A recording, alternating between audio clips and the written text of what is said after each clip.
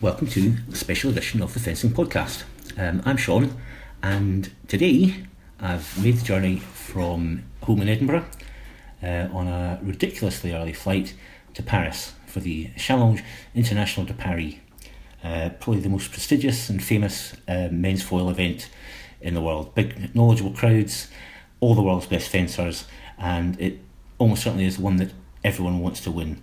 So I'll be recording little updates after each stage, and I'll get those uploaded so you get a report as the day goes on and a summary at the end, and hopefully manage to get a couple of decent interviews as well.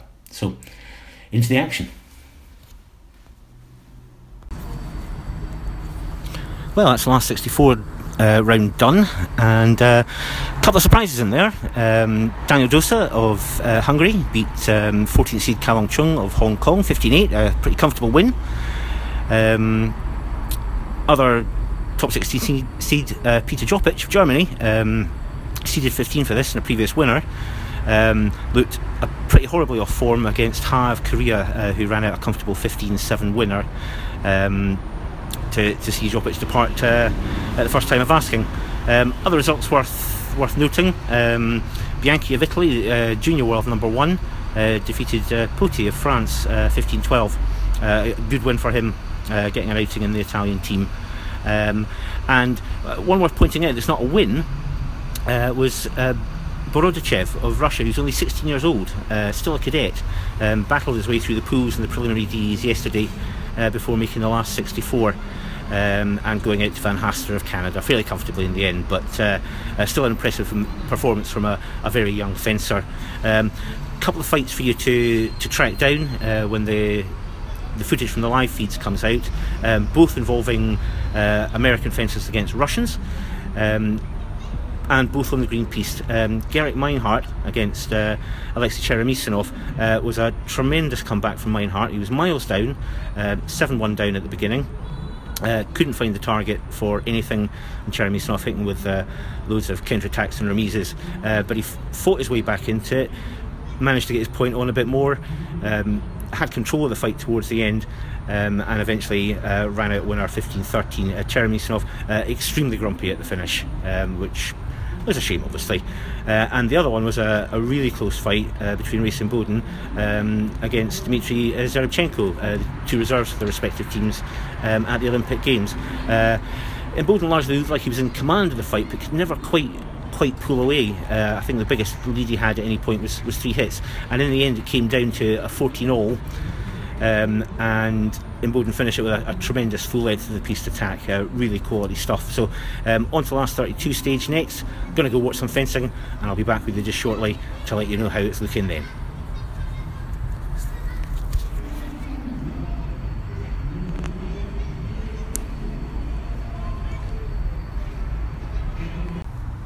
Well, my first interview of the day was with USA men's foil team coach Greg Macialis, who took time out of his busy day of watching his boys powering through the early rounds of the DE to speak to me, and here's what he had to say.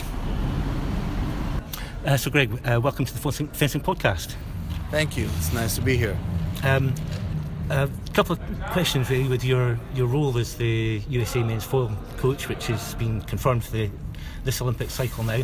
I just wanted to ask you about the development of this amazing men's foil team that the USA now has. Can you tell me how the team was formed and what you see as their biggest achievements and what they still have to look forward to?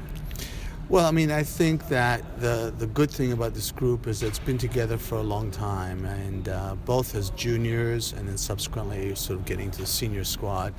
In 2008, Garrick and I was on the team. Miles was the fourth on the junior team. They won the Junior Worlds for the first time ever. Garrick was a cadet. I mean, Alexander was a cadet at that time, and then subsequently the next year, 2009, he was on the team.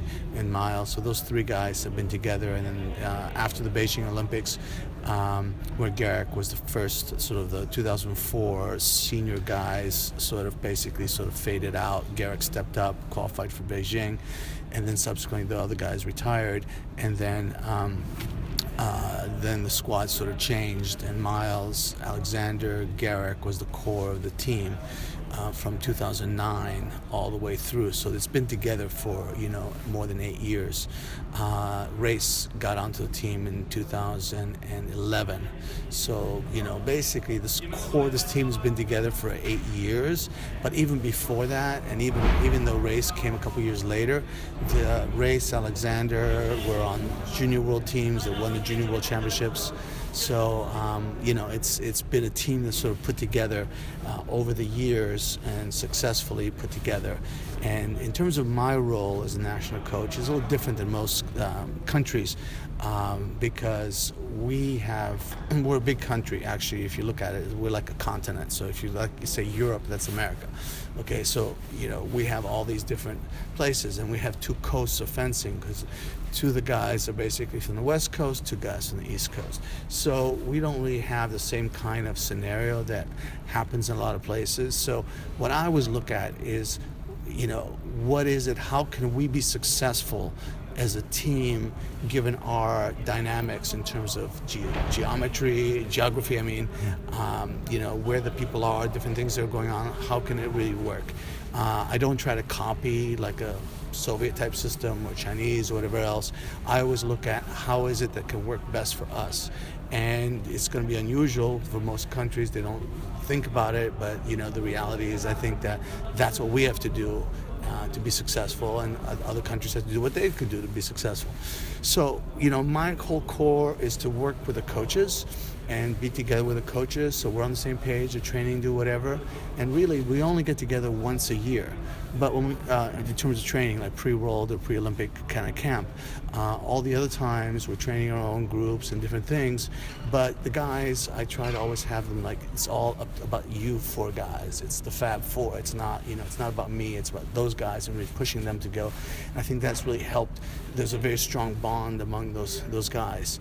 And also in terms of just simple things like, housing arrangements. It was easy for me to put, say, for example, Garrick and Alexander together, but no, I wanted to make sure I had separated them so it was a mix. So typically Miles and Garrick will be together as roommates, and then Alexander. And I think that kind of helps breed a sort of sense of more togetherness and everything like this. And I think that if you look at our group, we probably are one of the most together groups of any. It certainly always looks that way. There's never any sign of the where you could work out where the separate clubs that people have come from.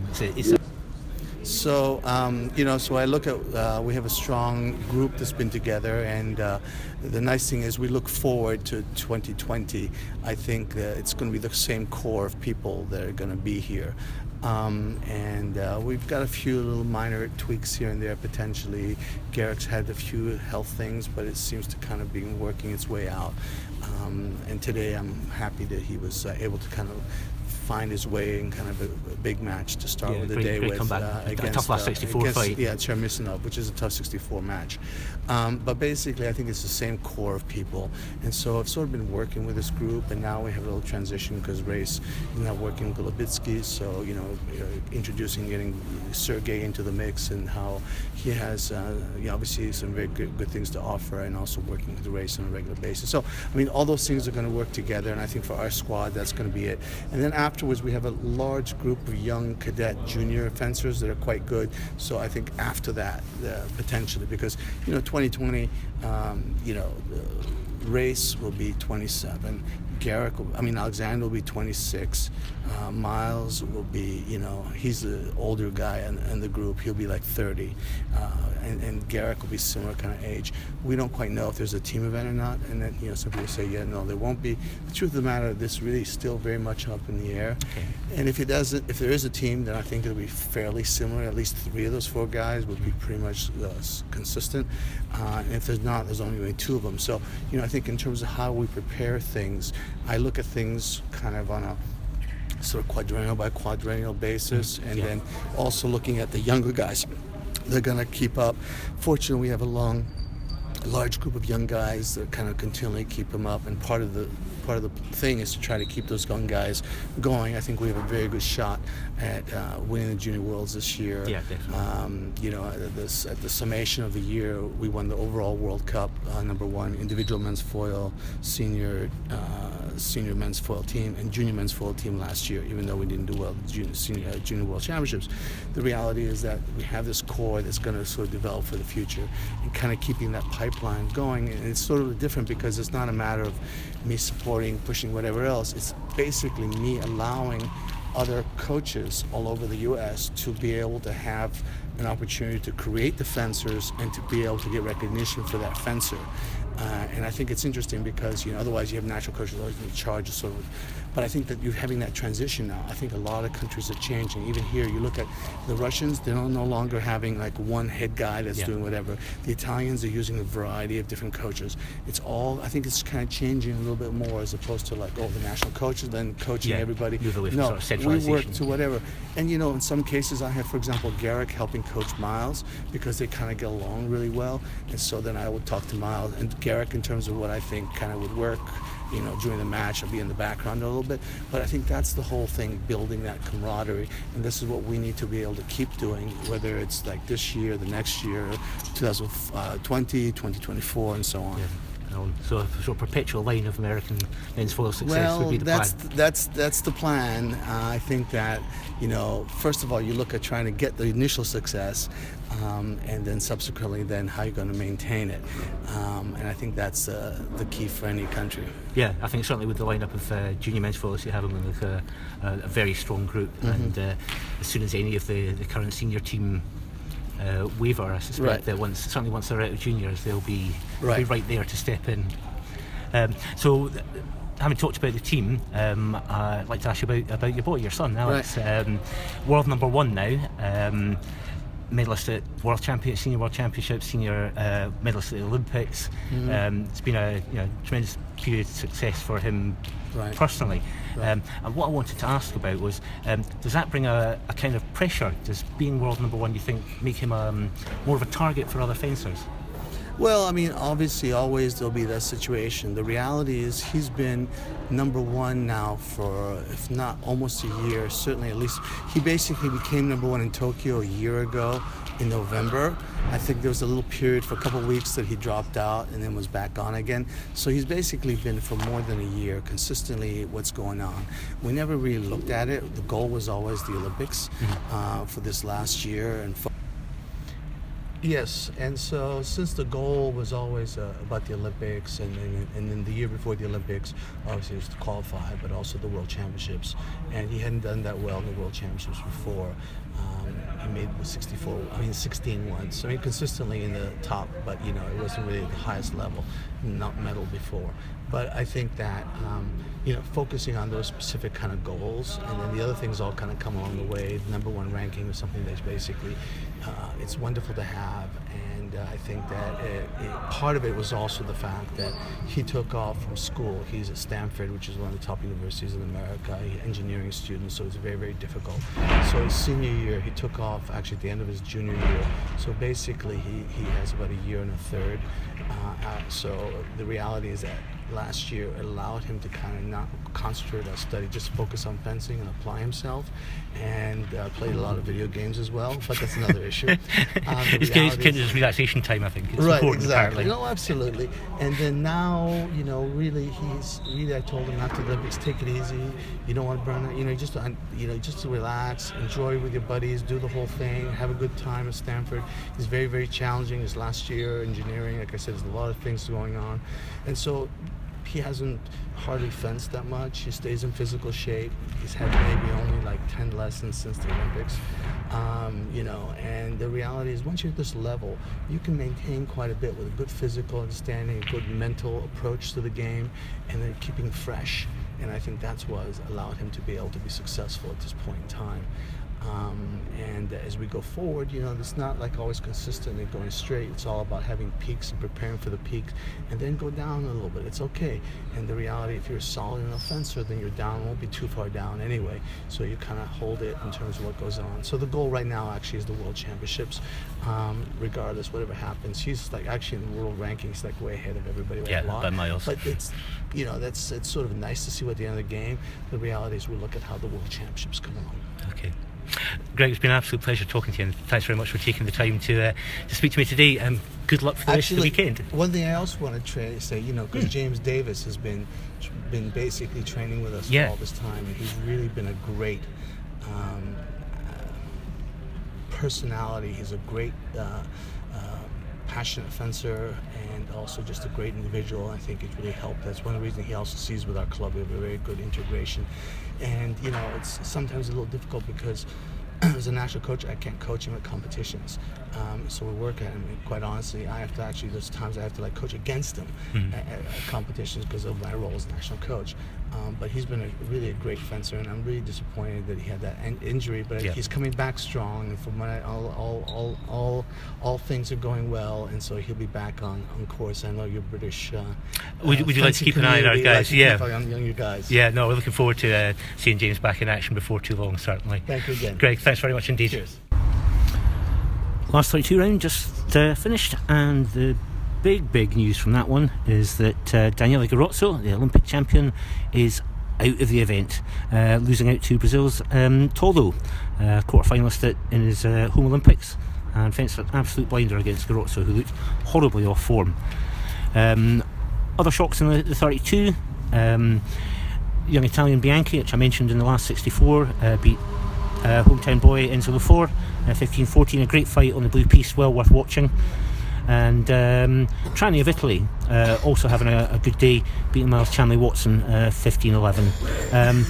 Another really interesting fight, young Rossitelli fencing Cassara, two Italians battling it out. Rossitelli took an early lead and was looking fairly comfortable, but Cassara scrapped and battled his way back into it, and eventually got over the line at a 15-14. An absolutely tremendous fight, and again well worth tracking down and worth having a look at. Back to more fencing action. It's pretty relentless now. One round finishes and the next round's on straight away. One more fight for the British fans in particular to pick out in the last 32.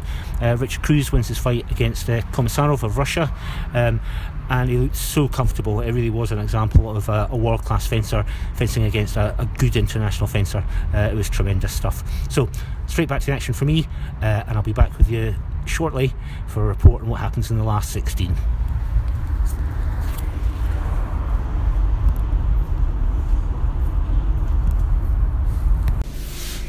One of the heroes of the fencing podcast over the last few months has been French men's foilist Erwan Lepechu, an aspiring leader for the French team, and I caught up with him today and had a quick chat about what it's like to be a French fencer competing at the CIP and what it's like to lead the French team.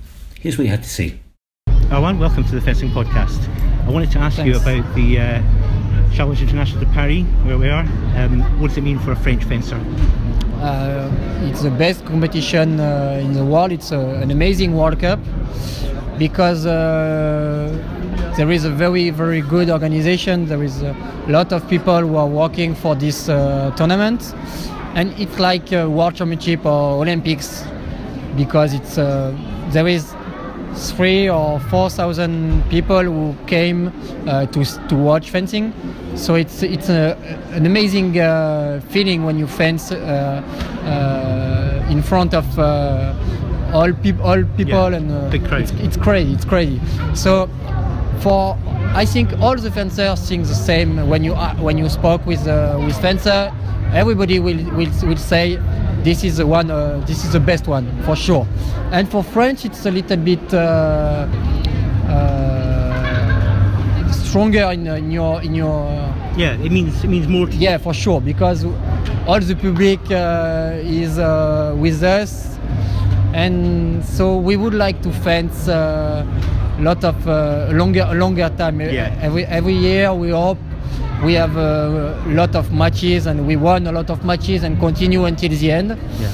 Sometimes it happens, sometimes no, but every year it's a wonderful competition. Yeah, I agree. I think all the fencers look forward to this World Cup more than any of the others. Yeah, Everybody for sure. says it's their favourite. Yeah, for sure. We've mentioned in the podcast your performances in the French team and the team events. Amazing fencing for you in these events. I want to ask you, do you prefer fencing the team events or the individual, or are they just different? No, it's different. My best results were with the team events, but I like to fence in individual, but it's totally different by team because you share your emotion with your partner, with your teammate, with your coach, and so it's totally different. But I think I'm better in a team event because it's a short match in 5 touch. So my fencing is with a lot of movement and a lot of with my legs. I have to use my legs every time, and it's very difficult for my physically. It's very physically. So it's easier for me to fence in 5 touch. Yeah. In 15, it's difficult to go forward and back to put 1 touch. By team, it's more easier for me. So I'm better in team events, but it's same. I like individual and I like also team events. Yeah, great. Well, Owen, I'll not keep you any longer. Thank you very much for taking the time to speak to me today, and good luck tomorrow in the team event. I really look forward to seeing you fencing there. Thanks a lot. Thanks. So our last 16s are done, and some tremendous fencing in there. I'm going to pick out 4 fights to mention specifically the 8 because they were the best. They were tremendous fencing. Massialis managed to scrape past the young Italian Bianchi with a 15-14 win. Massialis was just about over the line, comfortably up. I think it was 14-11. All out effort from Bianchi, pulls it back to 14, and Massialis just manages to get the final hit. A tremendous fight and well worth a watch. Avila takes out his teammate Cassara in the 16 with a reasonably comfortable 15-12 win. Cassara didn't really look like he had a handle on it, and Avila looked the better fencer. All-American clash, Meinhardt against Imboden was a very comfortable win for Gerrit Meinhardt. Bit of a surprise last year in the semi-final. Imboden absolutely crushed Meinhardt, whereas today it was completely the reverse. Meinhardt was all over him, and Imboden just could not find an answer. So 15-7 there. And last one I'm going to mention at this stage, Richard Cruz up against Italian Alessio Falcone, who was the winner of the Grand Prix in Turin, the last bit of men's foil action that we had at the end of the year. And this was an absolute nail-biter. Virtually the whole fight spent in Cruz's half of the piece, Falcone applying pressure, and Cruz coming out with his usual variations in defence of stop hits, counter-attacks, parry ripostes, attacks in preparation. And in the end, Richard Cruz gets over the line with a 15-13 win. It was an absolutely tremendous fight, and I thoroughly enjoyed it. I think probably what I'm going to do now that we're down to the last 8 stage is I will do a final update and round up of the whole day once all the action is finished. But our final 8 lineup is going to be Massialis of USA against Trani of Italy, Sato of Japan against Avila of Italy, Safin of Russia against Meinhardt of USA, and Cruz of Great Britain against Ha of Korea. I'm really looking forward to it.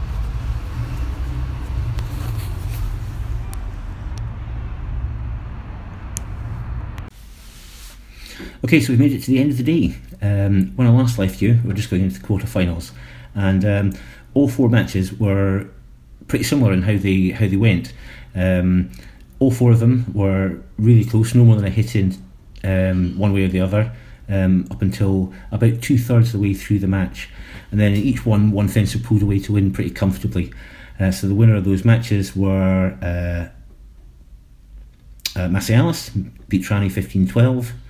Avila beat Sato 15-11.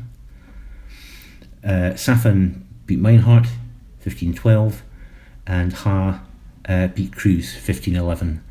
All high quality matches, and as I say, super tense for most of the fight, and then each of the four winners managed to take control and book their place in the semi-finals.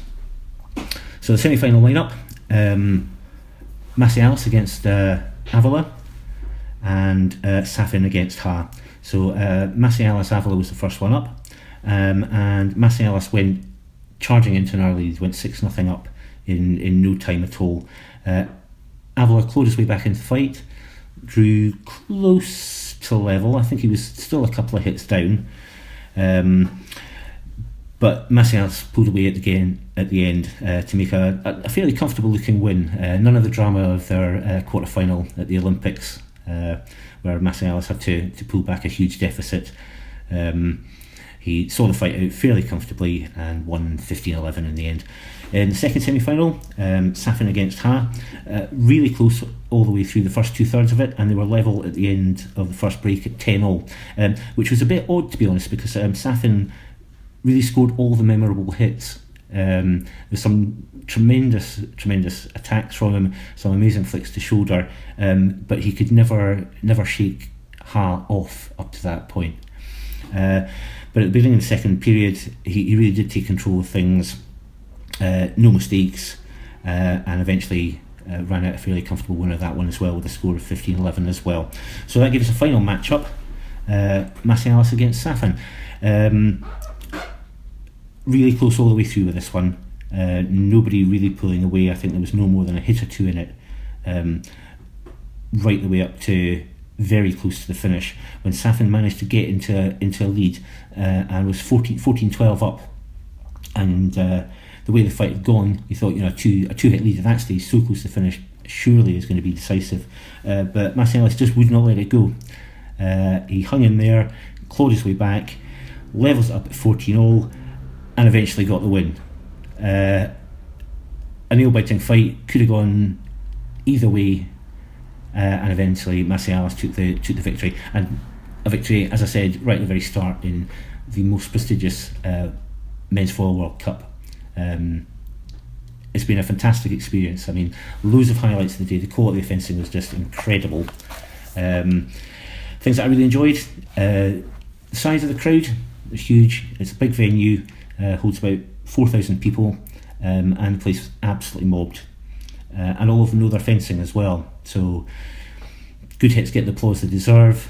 Refereeing decisions that perhaps don't meet with approval are, loudly and vocally booed, and a general feeling of warmth and appreciation for the fencers.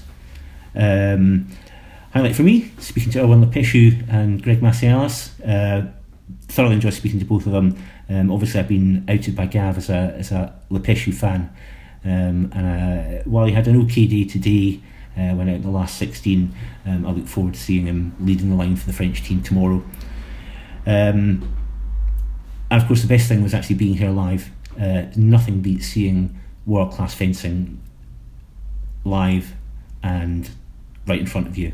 Watching it on YouTube's a brilliant thing, and I thoroughly enjoy it, and you can learn a whole load from it, but you really can't grasp the speed and the precision and the physicality of it unless it's right there in front of you, and I do love seeing that.